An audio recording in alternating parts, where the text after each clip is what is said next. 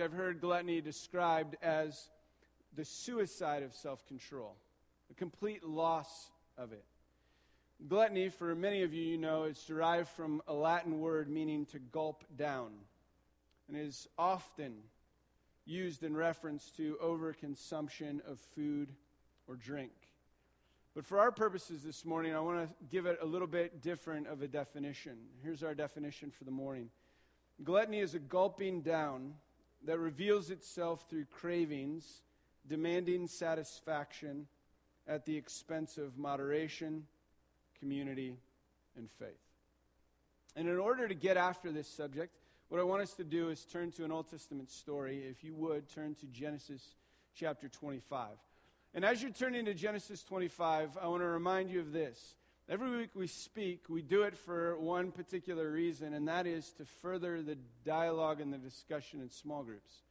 So I'm going to give you small group questions throughout this talk to just dial in, because New Community is about groups. We want you to live out and talk about and dialogue and wrestle with these topics and with everything we talk about in community. And so be focused as we move into Genesis chapter 25. Now, Genesis 25 is this story about two brothers, Jacob and Esau, and their relationship. It's two brothers who honestly don't like each other very well. And the story goes a bit like this. Genesis 25. When the boys grew up, Esau was a skillful hunter, a man of the field, while Jacob was a quiet man dwelling in tents. Isaac loved Esau because he ate of his game, but Rebekah loved Jacob. Once when Jacob was cooking stew, Esau came in from the field, and he was exhausted.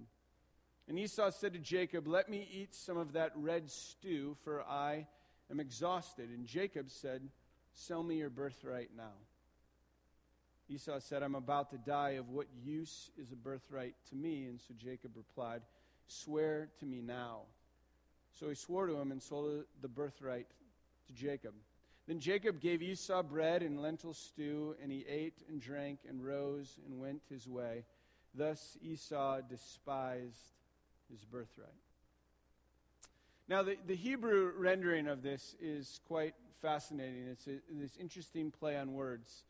And what it's describing is this red stew, this red stuff. The Hebrew goes something along these lines.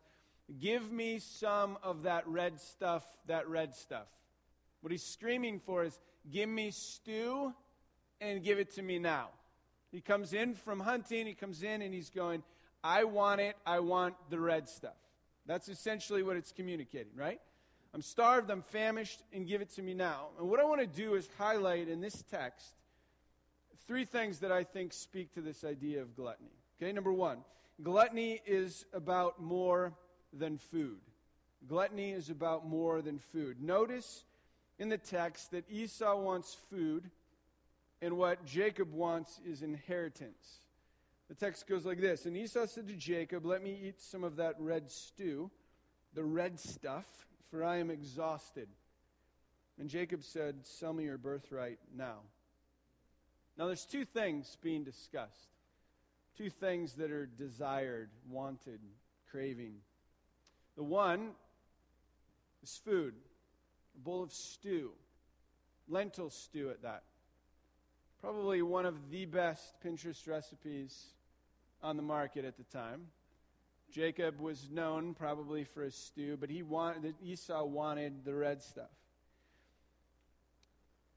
And he was willing to give up the thing that Jacob craved, the birthright. Those of you not familiar with birthright, it's a double portion of the inheritance. It's the opportunity to be the primary heir of the family. It's the person in control of the affairs, the person that kind of like determines the generational trajectory of the family. I mean, it's significant. It's all the inheritance kind of rolled up into one. And they both wanted something that they desired so greatly.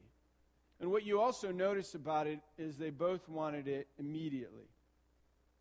Esau said, "The red stuff, I'm about to die. I'm starved, famished. I'm exhausted. Give it to me, right? And Jacob said, sell me your birthright now. Right now. Different form of pleasure, same immediate desire. I want it now. Now, traditionally, gluttony has been understood to focus on unrestrained consumption of food and drink. But we also know gluttony includes so many other pleasures. In fact, Donato makes this statement: 2 mistakes accompany most discussions on gluttony. The first is that it only pertains to those with a less than shapely waistline. The second is that it always involves food. In reality, it can apply to toys, television, entertainment, sex, or relationship. It is about an excess of anything. Maybe right now in your life, the vice of gluttony is beginning to consume you, or you're consuming it, right?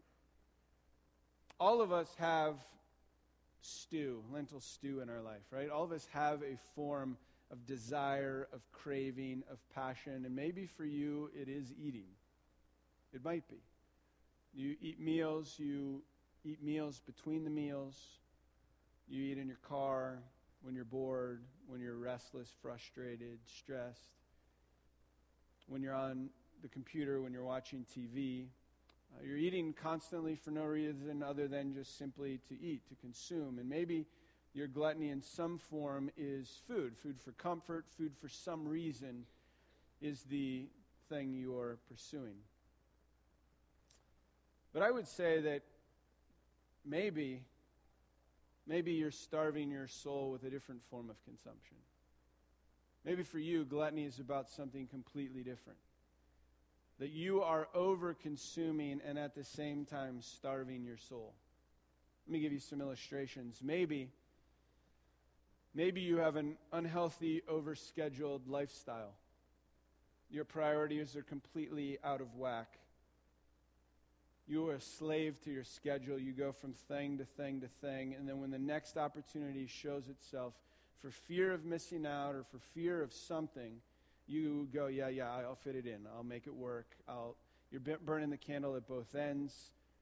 You're completely stressed out, but you are just shoving your schedule down your throat. And you're consuming, and you're eating, and you're pursuing. Maybe your gluttony is some other comfort, some behavior, some experience, something you're doing to soothe, to deal with that issue, to kind of help, try to fill in a hole. Maybe your gluttony right now is politics. You keep gulping down the news, just waiting for something to change. And then every time you look again, nothing's changed. And you're like, you just keep, it's there and you keep eating it. Maybe your stew is an overhealthy portion of Netflix. You're binge watching Downton Abbey or Parenthood. Maybe you keep seeing this screen show up, next episode playing in 15 seconds. And you think to yourself, what could it hurt? I don't even have to get up. I don't have to push a button even. It'll just do it for me. I'll be right into my next show. No biggie. Maybe what you're doing is devouring Facebook or consuming Instagram. It's all stew of a different sort. It's all something that's providing comfort while hours of your life vanish, while we gorge ourselves like gluttons. See, moderation is great, but what we do is we have 3 big helpings of indulgence with some extras on the side, and we just keep consuming and consuming because gluttony is about more than food. Let me give you a small group conversation piece. Outside of food, if you were to examine your life, what ways are you gluttonous, or how does gluttony show up in your life? It's not just a food thing. It's not about the food. Maybe it's some other area described. Maybe it's another area that you know in your heart at this moment you would have to say that your life is being consumed in some way by this thing. discuss that in group this week. Number 2, gluttony has a communal or social component. Gluttony always has a communal or social component. Esau said to Jacob, "Let me eat some of that red stew, the red stuff, for I am exhausted." And Jacob said, "Sell me your birthright now." Esau said, "I'm about to die. Of what use is a birthright to me?" And so Jacob said, "Well, then swear to me now. Make your decision right now."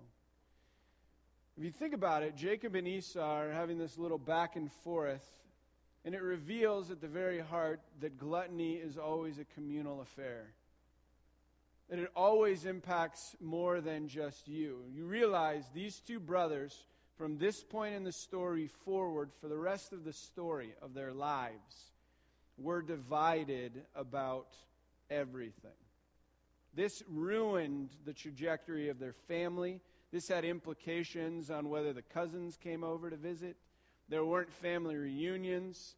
None of that stuff happened simply because in the moment, in the temporal, the desire for the stew, the desire for the inheritance overruled any of the relationship. It began to destroy and have drastic consequences on community simply because the immediate passion, the craving. Because gluttony always impacts more than just us. I mean, think about your thing for a moment. Think about that area of your life. If it's Netflix binging, if it's digital media, often we just kind of slough it off and think to ourselves, no big deal. But we spend another night streaming or scrolling, and we often forsake relationship to do it. We sit at the table for dinner, and it's like, oh, let me check that one more thing. Let me check the email. Let me check the text. Let me check the score. Let me check something. We're constantly scrolling. We're replacing authentic relationships, person to person, face to face, with virtual ones that we somehow think will satisfy. We keep feeding these cravings without moderation, and gluttony threatens. In doing that, it threatens community. It threatens responsibility. It threatens the way we act toward one another. Because gluttony really is eating without any concern for community. It's eating without consideration of the other. It's eating without remembering the hungry. It's eating without concern for the earth. This understanding of community, this way we want to orient our lives, should affect the way we look at our consumption. And I'm not just talking about food again. See, God has always been less concerned with the amount of food people eat and more concerned with the way people eat it. He's less concerned with the very action you do and more concerned with the motive or the intent behind the action. Will Willimon makes this statement: gluttony is not merely wolfing down large quantities of food. Gluttony is also a matter of being overly concerned about food, fixated on food rather than the amount of food. That person who carefully weighs the carbs in their diet, who relentlessly scans the fat content in their portions, who drives across town to buy exclusively organic, looks to me as much like the glutton as the beer-gutted binger at the neighborhood bar. Refinement can produce its own excess in the priggish food expert. What he's saying is that we act like gluttony is just the amount of something and not about the reason for something. Right? We act like it's just the amount of something and not the reason for something. Some of us are like so concerned with the number of calories we're intaking, but fail to recognize that our entire plate is only bacon. Right? That we like go to these extremes. You notice that? We have weird eating habits. If we're honest. Very weird ones. We invent things like Diet Coke so you can drink it by the gallonful and have zeros on every nutritional, the whole back. I don't know why they put it there. 0, 0, 0, 0. Sure, everything. Nothing. It doesn't, whatever's in it doesn't even exist. I don't know what's in the can. But we just guzzle it down because we can go, oh, I can have this thing I want and I can have no consequences with it. Right? We invent things like gum so that you can like chew all day long and never swallow. We even make up stories to our kids. You swallow it, 7 years it stays in there. Like your whole belly is going to be gum if you keep swallowing, right? Like we make up stuff. Just so we can feel the satisfaction of chewing and chewing, but not consume and have no consequences. We even create fake food substances that we inject in our food so that it gives it flavor or salt or sugar or whatever it is that you want it to taste, but it's not even like in there. And we do it just for the sake of being able to satisfy the glutton in us, the desire within us, without feeling negative about it. We consume constantly, analyzing what we eat, and at the same time completely ignoring what we eat. What I mean by that is this. We're consumed with what we consume, but then we consume more than we need. We consume more than our fair share, and we consume more than it takes to satisfy. Right? So we give little or no thought to the effects that our consumption has on the global as well as our neighbor.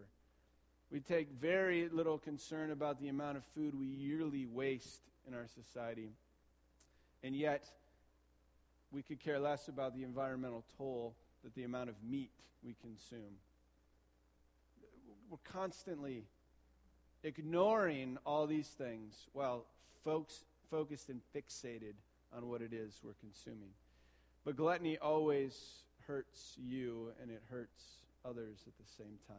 I could keep going about this. I'm going to pause here because I want to give you a small group discussion. Question number 2 and 3. Are you eating in a way that contributes to or maintains your overall health and well-being? So are you eating in a way that's concerned about how you will function in the world in a healthy way?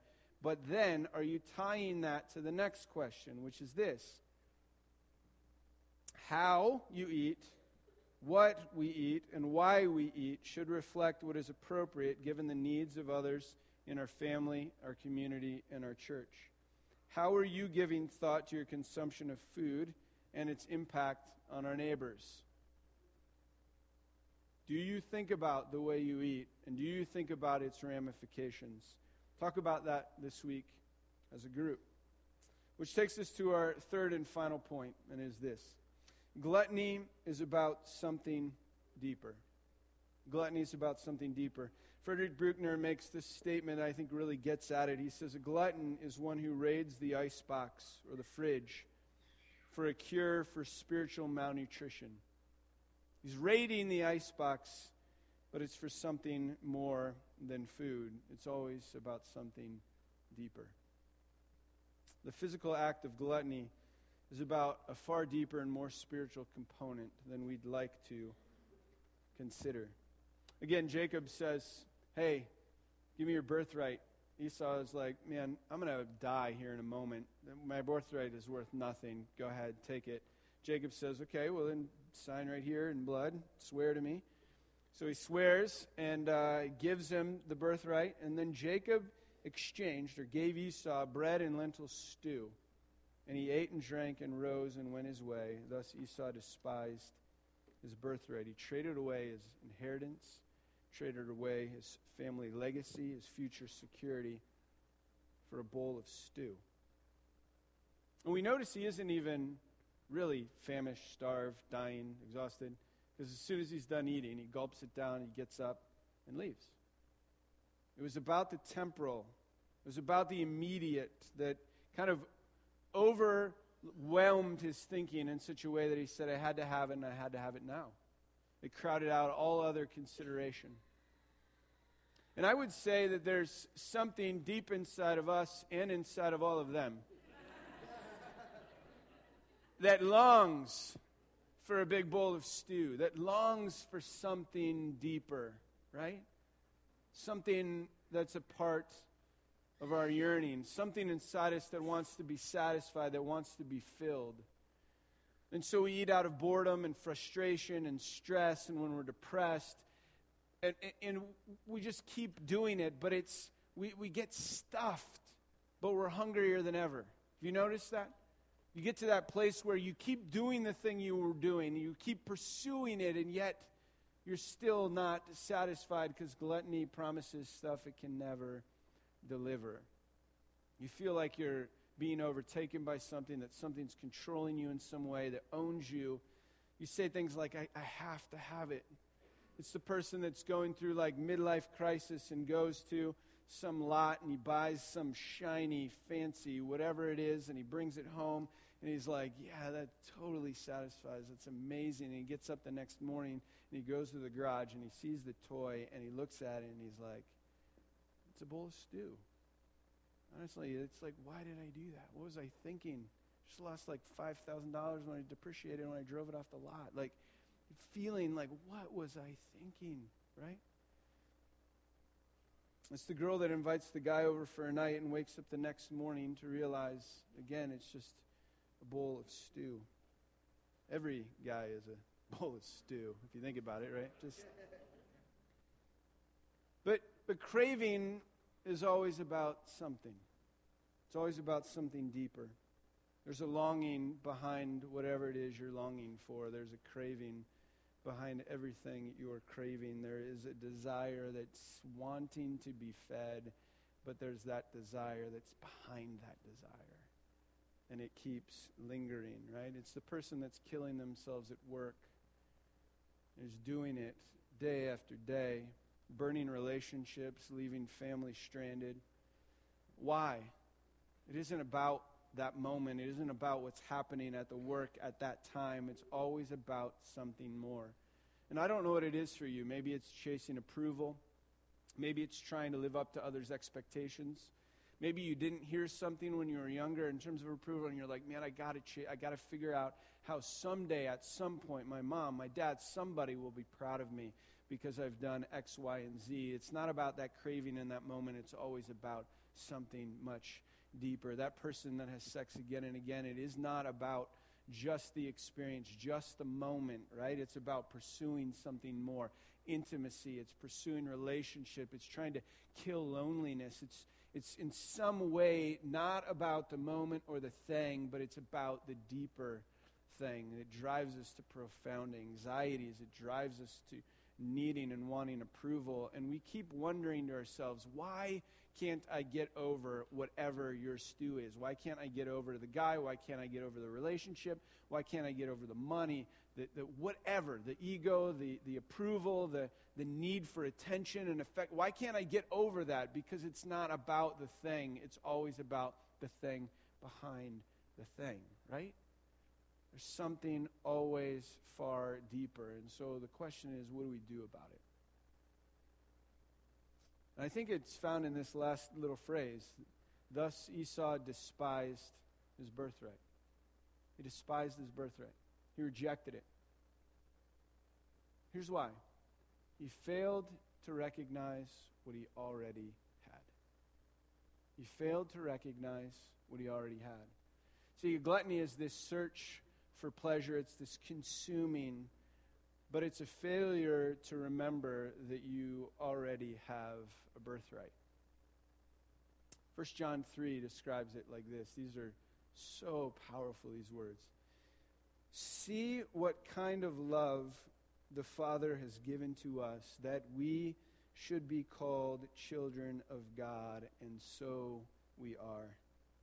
Beloved, we are God's children now, and what we will be has not yet appeared, but we know that when he appears, we shall be like him, because we shall see him as he is. And everyone who thus hopes in him purifies himself as he is pure.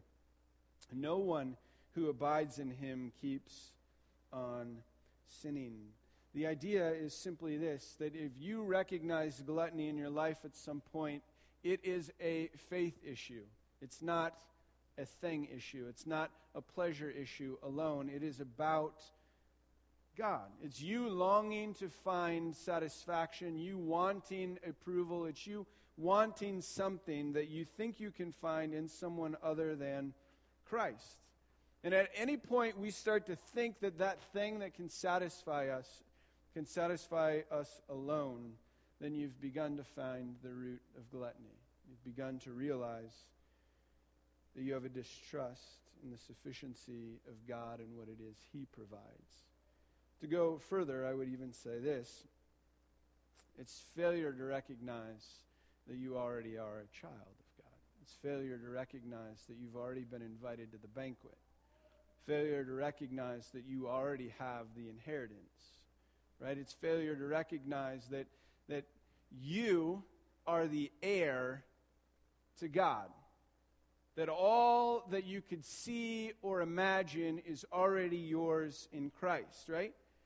It's us, for some reason, chasing after something that we think in the temporal will satisfy, and yet leaving behind or despising the entire birthright, the entire inheritance at the exact same time. I'll leave you with this illustration. This was several years ago. I had the privilege of being at an event that my father was being recognized at. So my dad, played athletics throughout college, went to a Christian college in California. After he graduated from there, he moved to the East Coast where I grew up, and he spent the next 45 years of his life working at the same Christian college, similar to a Whitworth college. It was more just Bible-oriented, but a Christian college that was focused on trying to prepare people for ministry. And in his time there, he coached athletics. He loved it. He's a coach at heart. That's who he is, and that's what he does. And we went to this event, and it was in his induction into the Christian College Hall of Fame for both his athletic career as well as his coaching career. And we're at this event, and it was the oddest experience. You're sitting kind of like at one of those head tables, and they go through the program, and then my dad gets up, and he gives a speech, and then he gets back down, and they hand him a plaque, and it's like he's never going to hang the plaque up, but thanks. And he gets the plaque, and he probably puts it in a shoebox somewhere, and he sits down at the table. And then afterwards, the program's done, and then people from all over are walking up and just greeting and saying congrats or whatever. But here's the weird thing. They kept coming up to me, and they would shake my hand and they'd go, congrats. And I'd be like, what are you talking about? It makes no sense. And they would be like, no, way to go. I'm so proud. You must be so excited. And I'm like, I didn't win anything. Just wait, right? Right here. Go talk to him, right? But here was the weird thing. And this is true. It happens all the time. That when your father, or when your mother, or when somebody that you're connected to is the one of honor in a moment, right? There's this crazy, weird trickle-down where people are congratulating me for doing nothing. Why? Because I'm connected. I'm a part of. I'm from. I'm the heir to my father, my mother, right? That is you. On a far, far greater scale. That you are the sons and daughters of the King. And all that you see is yours. Don't go for the bowl of stew. You're much better than that. Live into your birthright. Live into your inheritance. And trust that Christ provides all that you need for life and godliness. Let's pray.